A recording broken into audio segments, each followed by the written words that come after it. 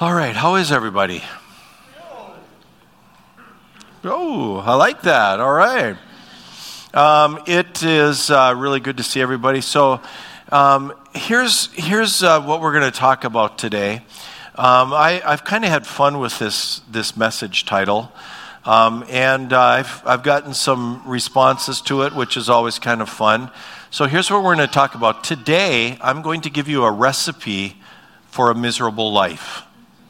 So if that's your plan, I'm going to tell you how to do it today, okay? And I wanted to tell you that before I start because I'm going to start with a joke. There's a little guy sitting inside a bar just looking at his drink. He sits motionless, staring like that for about a half an hour. And then this big guy breezes into the bar. He steps right next to him, reaches over, takes the drink of this poor guy and drinks it all down. At that, the poor man starts crying. The big guy's embarrassed and he says, "Come on, man, I was just joking. I'll buy you another drink. I don't want to see a man cry." "No, that's not it," replied the guy. "It's just that today has been the worst day of my life. First, I overslept and was late to an important meeting. My boss, who has a bad temper, fired me. Then when I left the building, I found out that my car had been stolen. The police filled out forms, but they said there's probably nothing that they can do. So next I get a cab to come home, and after I pay the cab driver and the cab is gone, I realize that I had left my wallet in the cab. Then I get into my house and I discover that my wife has left me, and I left home and I came straight to this bar. And then I finally decided to put an end to my miserable life, and you show up and drink all the poison."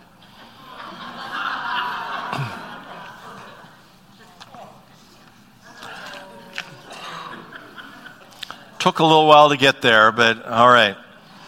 So here is our question. Tell about a time in your life when you were miserable. So obviously I'm inviting a little transparency today. I will remind you that we're online, so it'll be online till Jesus comes. Want you to know that. But I do hope a few of you would be willing to help us get started. If you'd like to answer the question, we like to show this to some of our visitors especially. You get these guys' attention, they'll bring the microphone. Speak directly in the mic, give us a brief answer, stand up, and here we go, Damaris. Good morning, my name is Damaris. Life and active addiction. My life. Yep. All right. Probably don't need to say any more. Thank you.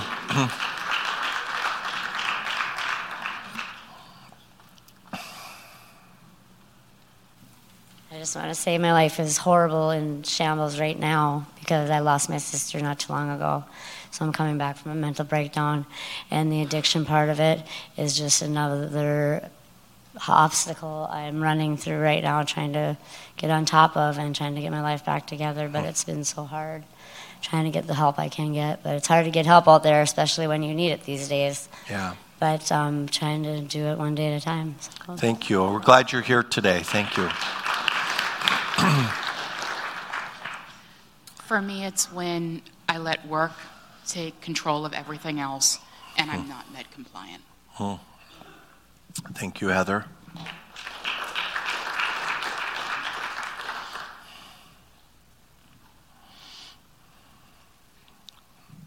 Hi, Lighthouse family. My name's Courtney. I'm a grateful believer, and last March for me was a really low point, and I checked myself into Sanford for suicidal tendencies. So this March coming up is just like a whole new spring, and I can't wait. So. Thanks, Courtney. All right, we'll come back here and then up front. Hi, I'm Tanya. Mine actually is right now as well. I'm struggling, going through some severe depression.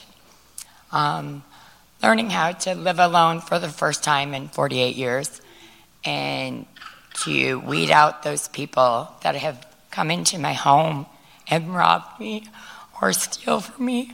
And so, yeah, I'm struggling big time right now, but I'm getting help, so it's all that matters. Good. Staying sober. Thanks, Tanya. It's good to see you. I'm Misty. I got clean when I was 18, and I got out and I had 12 years of sobriety, and I think when I relapsed, that was probably the worst thing in my life because I had already overcome such a battle, and then to have to do it again, and then have my kids involved in it that time. But it's better now. Thanks, Misty. All right, we'll go Jim and then back here. I'm Jim, addict alcoholic, and I remember when I was being transported to my second prison in my life, Minnesota, how scared I was, and all I could do was pray, and it was an experience that I try to forget, but I don't forget. Thank you. Yeah, thanks, Jim. Thank you for sharing. For me, it's more than one. It's been miserable when I run away from the church instead of to it. Thank you, Robert. Got time for one more if anybody else is interested in sharing. All right, we'll do Marjorie and then we'll finish up here. My name is Marjorie, and one of the songs we were singing this morning reminds me that, I've never been to prison. I've never been addicted to drugs or alcohol. I will say that I've had a lust problem, but anything before that, and even now, without Jesus, my life is miserable. So I am and that goes for everybody. Without him, we are miserable. Thanks, Praise Marjorie. the Lord. Yep, thank you, Marjorie. So I just want to say I appreciate those of you who are kind of willing to share. And if you're new, it's pretty common for a lot of transparency to be shared in this church. And I know that there's a diversity of things that can make us miserable in life. And I hope that you're glad that you came today. Because I have a word I think that might be helpful as a reminder for all of us. So in our church, for a while now, we've been going through the book of Genesis. And we've come to the last major character in the book of Genesis, a guy by the name of Joseph. Most of you know his story, at least a little bit. And last week, we learned that Joseph was thrown into prison, but that the Lord was blessing him. And so Joseph actually had become kind of, not the warden, but kind of in charge of things within prison. And in order to get into prison, Joseph was falsely accused. He had already been sold into slavery by his brothers. Certainly Joseph had some personal issues and some character defects. But my guess is he was wondering, why isn't life going the way that it's supposed to go? Have you ever wondered that? So, why isn't my life going the way that it should? Or at least I think it should. Sometimes, even when we try to do the right thing, our lives can go from bad to worse. Last week, Joseph resists the advances of his boss's wife and ends up not just getting fired for it, but thrown into prison for it. And in our lives, it can be simple things like we're honest in a relationship, but it backfires. Or maybe you're trying to save up or catch up or get financially ahead, and about the time you hit that spot, the car breaks down, or the hot water heater goes out. Maybe your job is just great, it's the perfect job, and the company folds. Or you're honest about your past or your mental health, and it closes doors. Or maybe you've decided to sober up, and life still sucks. And you now have to deal with the stuff that you were self-medicating for in the first place. Maybe you've decided to follow Jesus, and what it's meant is that you're losing friends, or things are not going quite as well as you would like in your life. And you might wonder, didn't Jesus say that if you follow me, things will begin to fall into place in my life? If Jesus didn't Jesus ever say, if you follow me, you will make more money than ever, you'll be on easy street, your social life will skyrocket, all your life issues and struggles will disappear, your family will become a role model for others and the envy of others, and even your football team will start to win. Unless you're a Vikings fan. Yeah.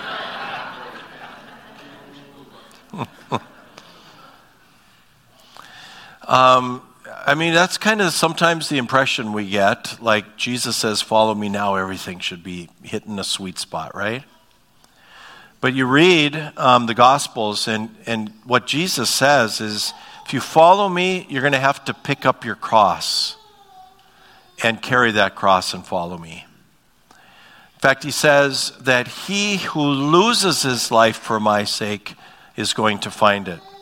He says, if you choose to follow me, you may find that you're persecuted at times, or that you may lose friends, or you may lose family. So you hear that and you wonder, well, why would I follow? Why would I follow Jesus? Well, because the King of Kings and the Lord of Lords has told me to. The one who claimed me and called me out of myself and out of darkness into light has said, follow me. Not the one who just talks about love, but the God who is love, who is teaching me how to love myself and to love others in the right way, has said, follow me. I follow because he said that I should, and I cannot resist. I don't really even want to resist, because he is not only my master, but my friend. Jesus says to you and to me, come follow me. Now, the God that we are talking about, I want you to know that he's always got a plan, and he's always working. And even when things are falling apart, God is still working. Frankly, my life and this Lighthouse family is testimony to that. And I know that many of your lives are testimony to that. Even when things are falling apart, God is still working. He still has a plan. You know, you and I see what's in front of us. And, we maybe see a little bit of what's in front of us today, a little bit tomorrow, but it's hard for us to really see what's down the road. And we kind of try to map out these plans, but, they don't often go the way that we hope they are. I often will stand up here and we'll talk about, defining where it is you are today, and I say that that's where we used to be, and that's where we're going. And we like to think, well, I know where it is that I'm going, but can I just tell you, you don't know where you're going. But God does. That's what I want you to hear today, okay? God knows where you're going. And the funny thing is that when we're going through whatever it is we're going through today, all we see is what we're going through. God sees what he's going to do with it in the future. God sees what his plan is for the future. God knows how he can use the struggles that we go through for his purposes. Now, when my life is such a testimony to this. When I kind of imploded my life and, was struggling with my own mental health, but, my alcohol addiction had taken over, and things didn't go well, and I was asked to leave my last church. And what I've come to realize in my journey is that God didn't cause that to happen so that we could be here. I know that God didn't cause that to happen. But I now have also come to peace with the idea that God knew what was going to happen, and had this moment, this day, right now, in our conversation, he had that in mind. Way back when I was going through that stuff. Now, I wish he would have sometimes figured out a different plan. I'd like it the easier, softer way. Anybody else? Yeah? That's just not how it always works. I want you to know that God knows where you're going. That you are in his hands, that you are in his plan. And it's just hard to see that. It's just very hard to see that. So Joseph, this guy in the book of Genesis, his life's falling apart over and over again. His brothers sell him into slavery.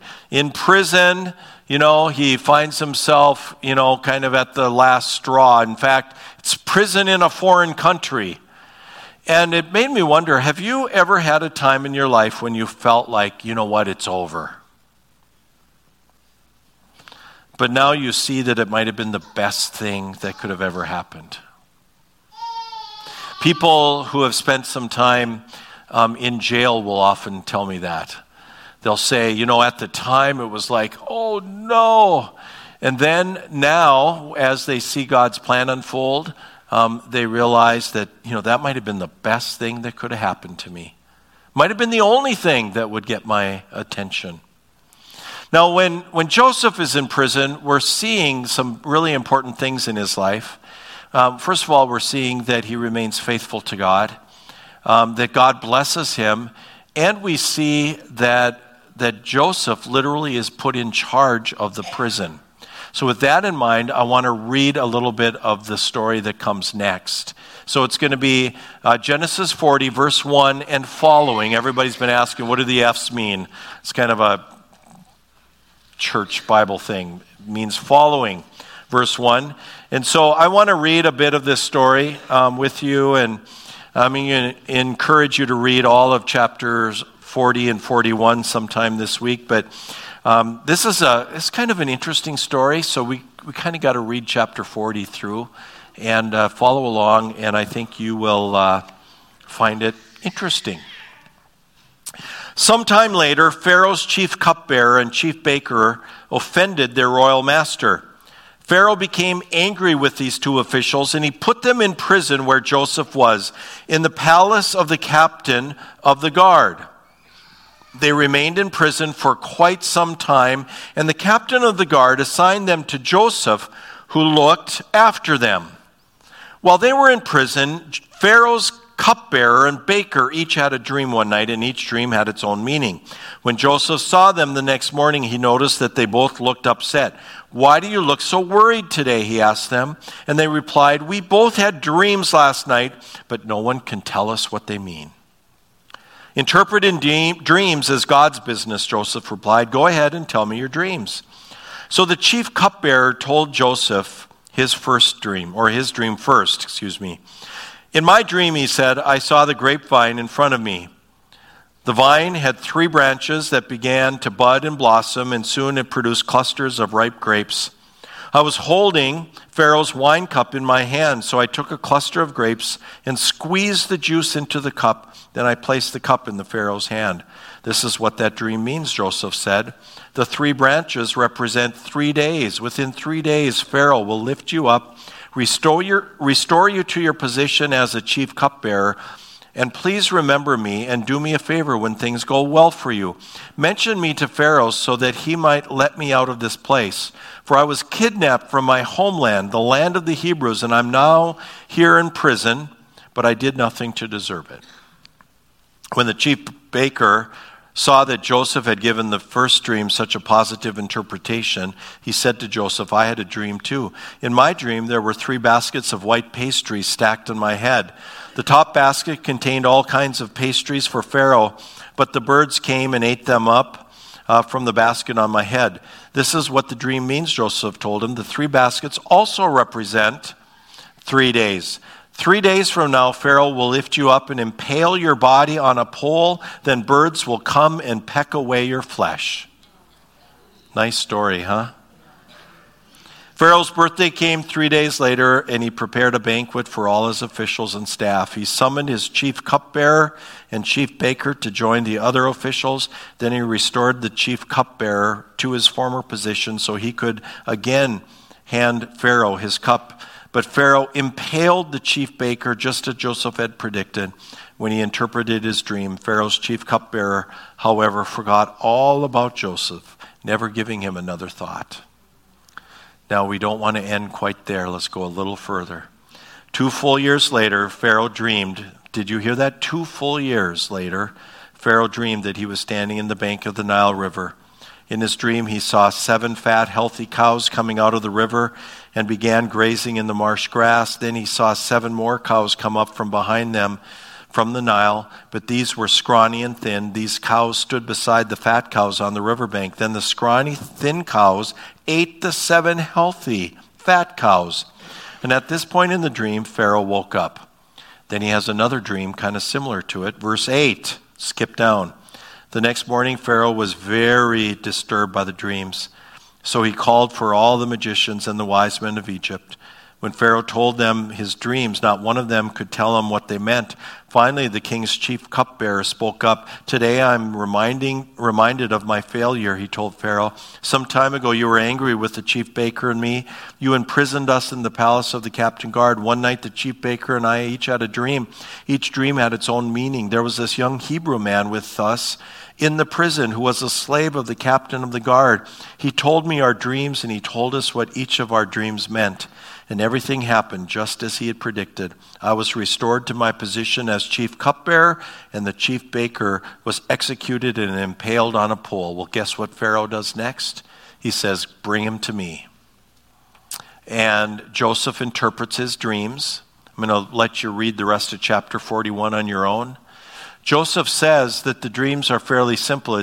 They're predicting that that Egypt is going to have 7 years of plenty. And there's going to be a bountiful harvest, but it's going to be followed by 7 years of famine. And so God is sending you this dream so that you can prepare in the first 7 years for the next 7 years.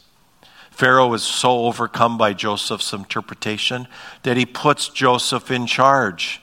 He becomes the right-hand man to Pharaoh, and now Joseph is in charge of preparing for those 7 years to come. It's an interesting story. And when I read it, I'm so struck at how no matter what situation he's in, Joseph seems to make the best of the situation. Now, maybe it's easier when God's really blessing you. I don't know. Although it's hard to be in a foreign prison and feel like you're really being blessed. But no matter what the situation, God seems to, be blessing him. But Joseph also just seems to make the most of it. Like, that he's not whining. He's just kind of, trying to remain faithful and see where God takes him. So here's what I want to do with the rest of our time together. I want a little tongue-in-cheek teach and check with you what it is that you want to do with your life in this way. Because I would like to give you a recipe for being miserable if that's really what you want. So if you really want to be miserable with the rest of your life, today I'm going to tell you how. And if not, maybe we'll have a few pointers for what we can do to prevent it. So, my guess is everything I'm going to share is stuff you already know. I find that oftentimes I need to be reminded of things that I already know because sometimes I don't always practice them that well. Maybe there's something that you and God, out of what we're going to talk about today, might feel like it's time to work on. So you want to be miserable. Turn and tell somebody. So you want to be miserable. Here is number 1. The first ingredient: wait until circumstances are just right to be happy. Now, I know that it's a little more complicated than just having a good attitude, but this is where we start, okay? If you want to be miserable, then you should decide that you want to be miserable and that you're going to be miserable. If you have decided that you're going to be miserable as long as you have depression and anxiety, as long as you decide you're going to be miserable, as long as you have addictive thoughts, or people in life who annoy you, or a tendency to make mistakes or bad decisions, or you're going to be miserable as long as you have the perfect job or more money than you need, or the perfect friends or a fully functional family, you are going to be miserable the rest of your life.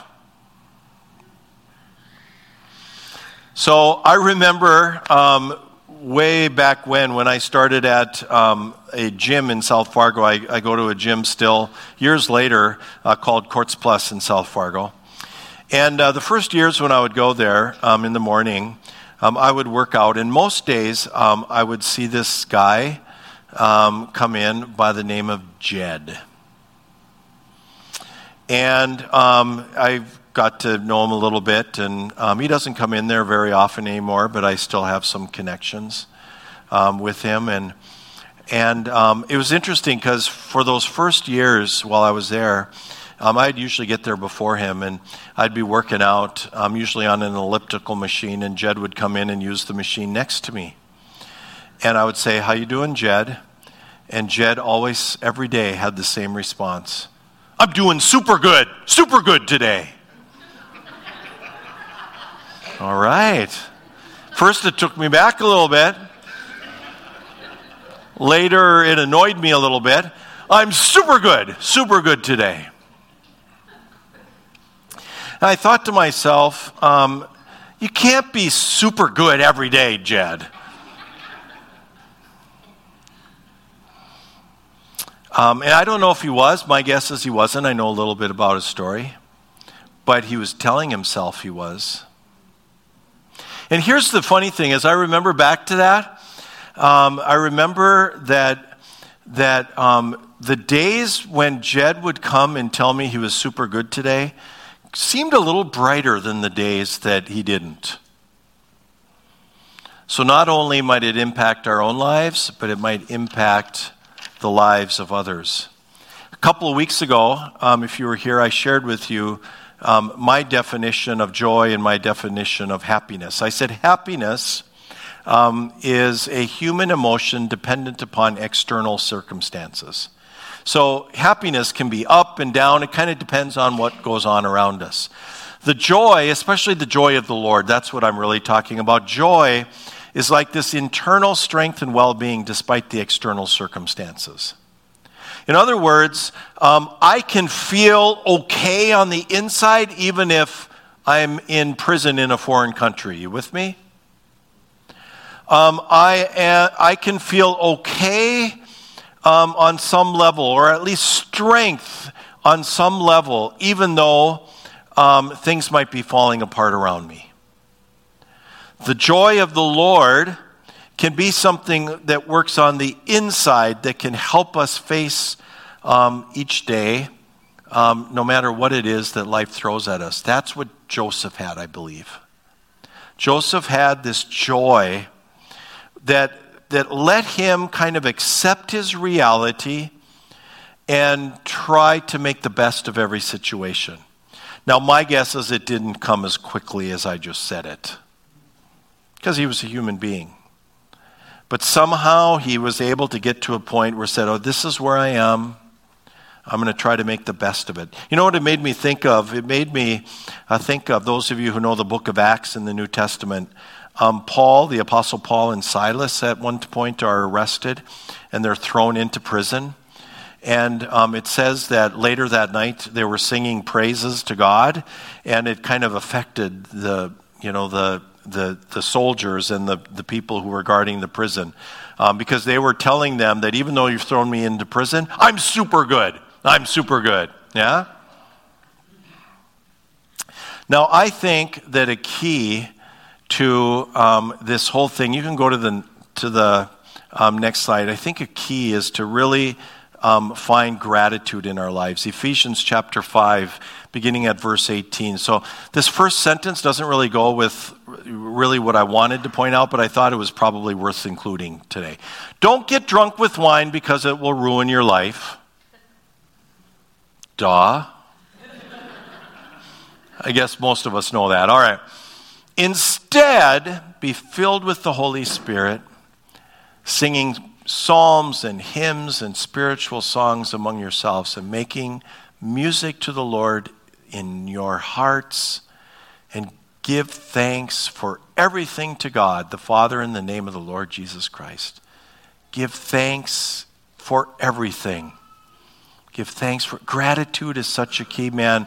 For those of you who are in recovery or work in a recovery program, you'll learn that pretty on. Gratitude is such a key. I was remembering this week, as I was preparing, having attended some years ago now, a training session on Native Americans' trauma and some of the intergenerational trauma that they've gone through. And it was a great workshop. It was a great week. I was in this circle the first day, and the leader made a comment. She said, "We're going to begin with a prayer. Who would be willing to pray?" It's always refreshing when not everybody looks at me. And I didn't know, I didn't know many in the group. I didn't know what their spiritual situation was. And I thought, well, this should be interesting. And then a young woman who I did know because she had been coming to some of the stuff here at Lighthouse. She lived in Center, halfway house in town.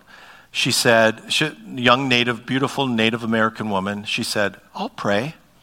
And then I thought, this will really be interesting. And she prayed in what I assumed was a prayer that she had kind of learned, or a way of praying. And she started by saying, "God, thank you for waking me up this morning, opening my eyes. My eyes worked, I could see. Thank you for my feet. When they hit the ground, I was able to stand up and walk. Thank you for my feet. What would I do without my feet?" Then she said, I walked into the bathroom and I ran water over my hands and I splashed it in my face. And as I saw the water running over my hands, I thank you for water. What a gift water is, she said. And, I can drink it, and I flush the toilet with it. I'm going to make coffee with it. And she talked about water, and then she said, and I saw the water running over my hands, and I want to thank you for my hands. What would I do without my hands? And every finger is so important. And here's the things that I can do with my hands. And I'm sitting there listening to this prayer, and I look at her and I think, holy cow, do I have a lot to learn about prayer. Holy cow, do I have a lot to learn about prayer. I mean, I say, God, thank you for the blessings in my life. She thanked God for the fingers on her hand. Wow, man, I was just blown away. Can you go to the next screen? If you want to be miserable, wait until the circumstances are right to be happy. If not, learn to practice gratitude and to realize that, it's never going to be perfect. Number 2, if you want to be miserable, compare yourself to others.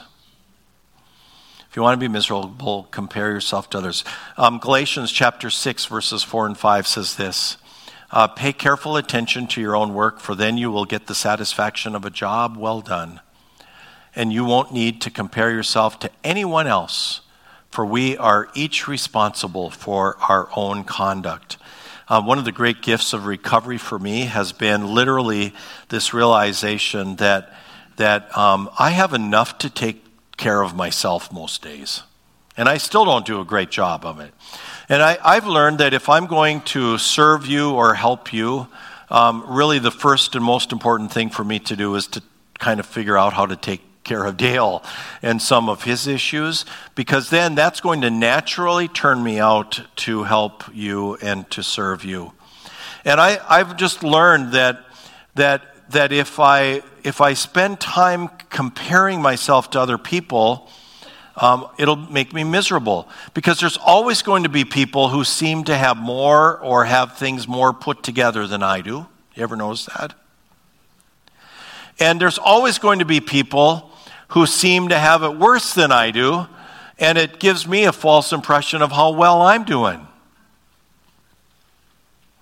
You know, I learned early on in recovery, don't compare your insides with other people's outsides. Don't compare your inside. Don't compare what's going on in your life to what you see on the outside of others, because everybody has something going on that you know nothing about. So I learned life struggles do not discriminate. Envy will make you miserable. And I just want you to know that God has created you unique in His image. He has you in His care and in His plan. And so lean into Him. Fall in love with Jesus and let Him shape you, because He has a plan and a purpose for you. And it's not the same as the person next to you. Turn and tell the person next to you, you are special. One of the things that just amazes me about Joseph is Joseph seems to know his own giftedness. You know, Joseph seems to know, this is something I'm good at. I can interpret dreams. God's blessed me with that gift. And he knew God was with him. Even in his miserable conditions, he was willing to serve God. And so I want you to know, I just want you to hear this. We talk about this all the time, but it's important to say that God has made you to be you. He's not made you to be the person that's next to you. He's not even made you to be like the person next to you. Mark, God has made Mark to be Mark, not somebody else. Yep. And Amy, God has made Amy to be Amy, not somebody else. Jasmine, even you. God has made Jasmine to be Jasmine. And so lean into God and let Him shape who it is that God is trying to create within you. God has created you in His image. He's created you as a masterpiece. He's created you and He has said you are good. And so if you want to be miserable, keep comparing yourself to others. But if not, get away from it. Number 3, you want to be miserable? Go it alone. If you want to be miserable, go it alone. Because we need each other. We talk about this all the time. Isolation is our enemy. Turn and tell someone, I need you.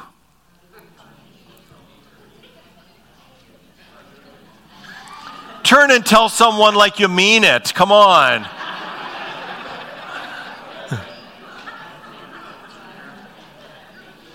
Proverbs chapter 19, verse 20 says this: get all the advice and instruction you can so you will be wise the rest of your life. You want to be miserable? Don't listen to others. If you want to be miserable, think that you know it all. Colossians chapter 3, verses 12 through 14. Since God chose you to be His holy people He loves, you must clothe yourself with tender-hearted mercy, kindness, humility, gentleness, and patience. Make allowance for each other's faults and forgive anyone who offends you. Remember, the Lord forgave you, so you must forgive others. Above all, clothe yourself with love, which binds us all together in perfect harmony. Paul has this incredible vision of community. I was thinking about this ingredient to miserableness the other night when Tim, some of you are at Celebrate Recovery on Thursday night, Timmy shared his testimony. And Tim talked about in his last incarceration, it was during COVID. And I found this because I made quite a few jail visits during COVID, that all the programming was shut down. And I said, how's that going? I mean, what are you able to do? And he says, well, a bunch of us guys are having a Bible study. And I heard that from some of the ladies that I had visited as well. And just remarkable. And what that tells me is that God, somewhere in the rooms of recovery, somewhere at Lighthouse Church, had already instilled in some of you that, in a bad situation, you make the best of it, and we need each other, so we need to connect. Need to support one another. We need to learn from one another. Now, it is probably important to acknowledge that we need each other, but we also need the right people in our life. Show me your friends, I'll show you your future. What we are trying to do at Lighthouse Church is create a community where you can come and not be judged, where you can be accepted and encouraged on this journey, and where you can come and hear about a God who loves you and is working in your life. And so, pick the community that you connect with carefully. We need each other. And we need to keep doing the things that make us healthy. God uses other people to heal. Okay, the last ingredient. If you want to be miserable, listen to Satan and ignore God's word. I want you to know Satan wants you to be miserable. If you're miserable, he's winning. Now, here's the deal. It is important to say this. You and I are capable of being miserable on our own. Sometimes I don't even need Satan to be miserable. But I also do know that Satan knows my weaknesses and he knows yours. And that he will lead you into paths of darkness, and he will lead you to your life becoming miserable. And oftentimes for people in this community, it is shame-based, because shame is of Satan. We talk about the difference between guilt and shame. Guilt is I'm a human being who does some bad things. Shame is I'm a bad person. Guilt is actually part of what God does in our lives. God put that there. It's, the Holy Spirit working in our lives to correct us, because we make bad decisions sometimes. Or is that just me? And the Holy Spirit can guide us. But shame, this idea that we are a bad person, is of Satan. And if you hear voices that speak to you things like you are a loser, you're always going to be a loser, you are a failure, you are unlovable, you are unredeemable, that you can't do anything right, that your life is hopeless, that is not of God. And so listen to God, listen to his promises. We could talk about that all day. Psalm 139 verse 14 says, "Thank you for making me," say me, "wonderfully complex. Your workmanship is marvelous. How well I know it." That's the word of God. Psalm 86 verse 15, "But you, O Lord, are a God of compassion and mercy, slow to get angry, filled with unfailing love and faithfulness." You see, God loves you so much.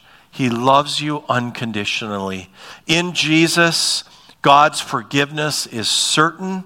He can make you and mold you into the person that he wants you to become. And you're going to still struggle. We're going to still have difficulties. There might even be days we're miserable. But your life in Jesus can have purpose and it can have meaning. I remember in 2 Corinthians, Paul talks about how we have this treasure of Jesus in jars of clay. And what we know about jars of clay back in biblical times is that, they were important. But, jars of clay, they chip, they get broken, they get cracked. And he says we have this treasure in jars of clay so that people will look at us and not see how wonderful and amazing you are, but see how wonderful and amazing your God is. And then he goes on to say that because we have this treasure in our lives, because we have this joy of the Lord in our lives, we will never give up. Because that we know even if today is not going the way we want it to, even if today is miserable, even if I'm struggling today, I know that everything that I experience is in God's hand and that God has a plan for me and that he is never going to give up on me. Because Christ lives in you, there can be joy of the Lord. And because of that, it means that we can move forward each day without the fear that life is going to overpower us. Amen?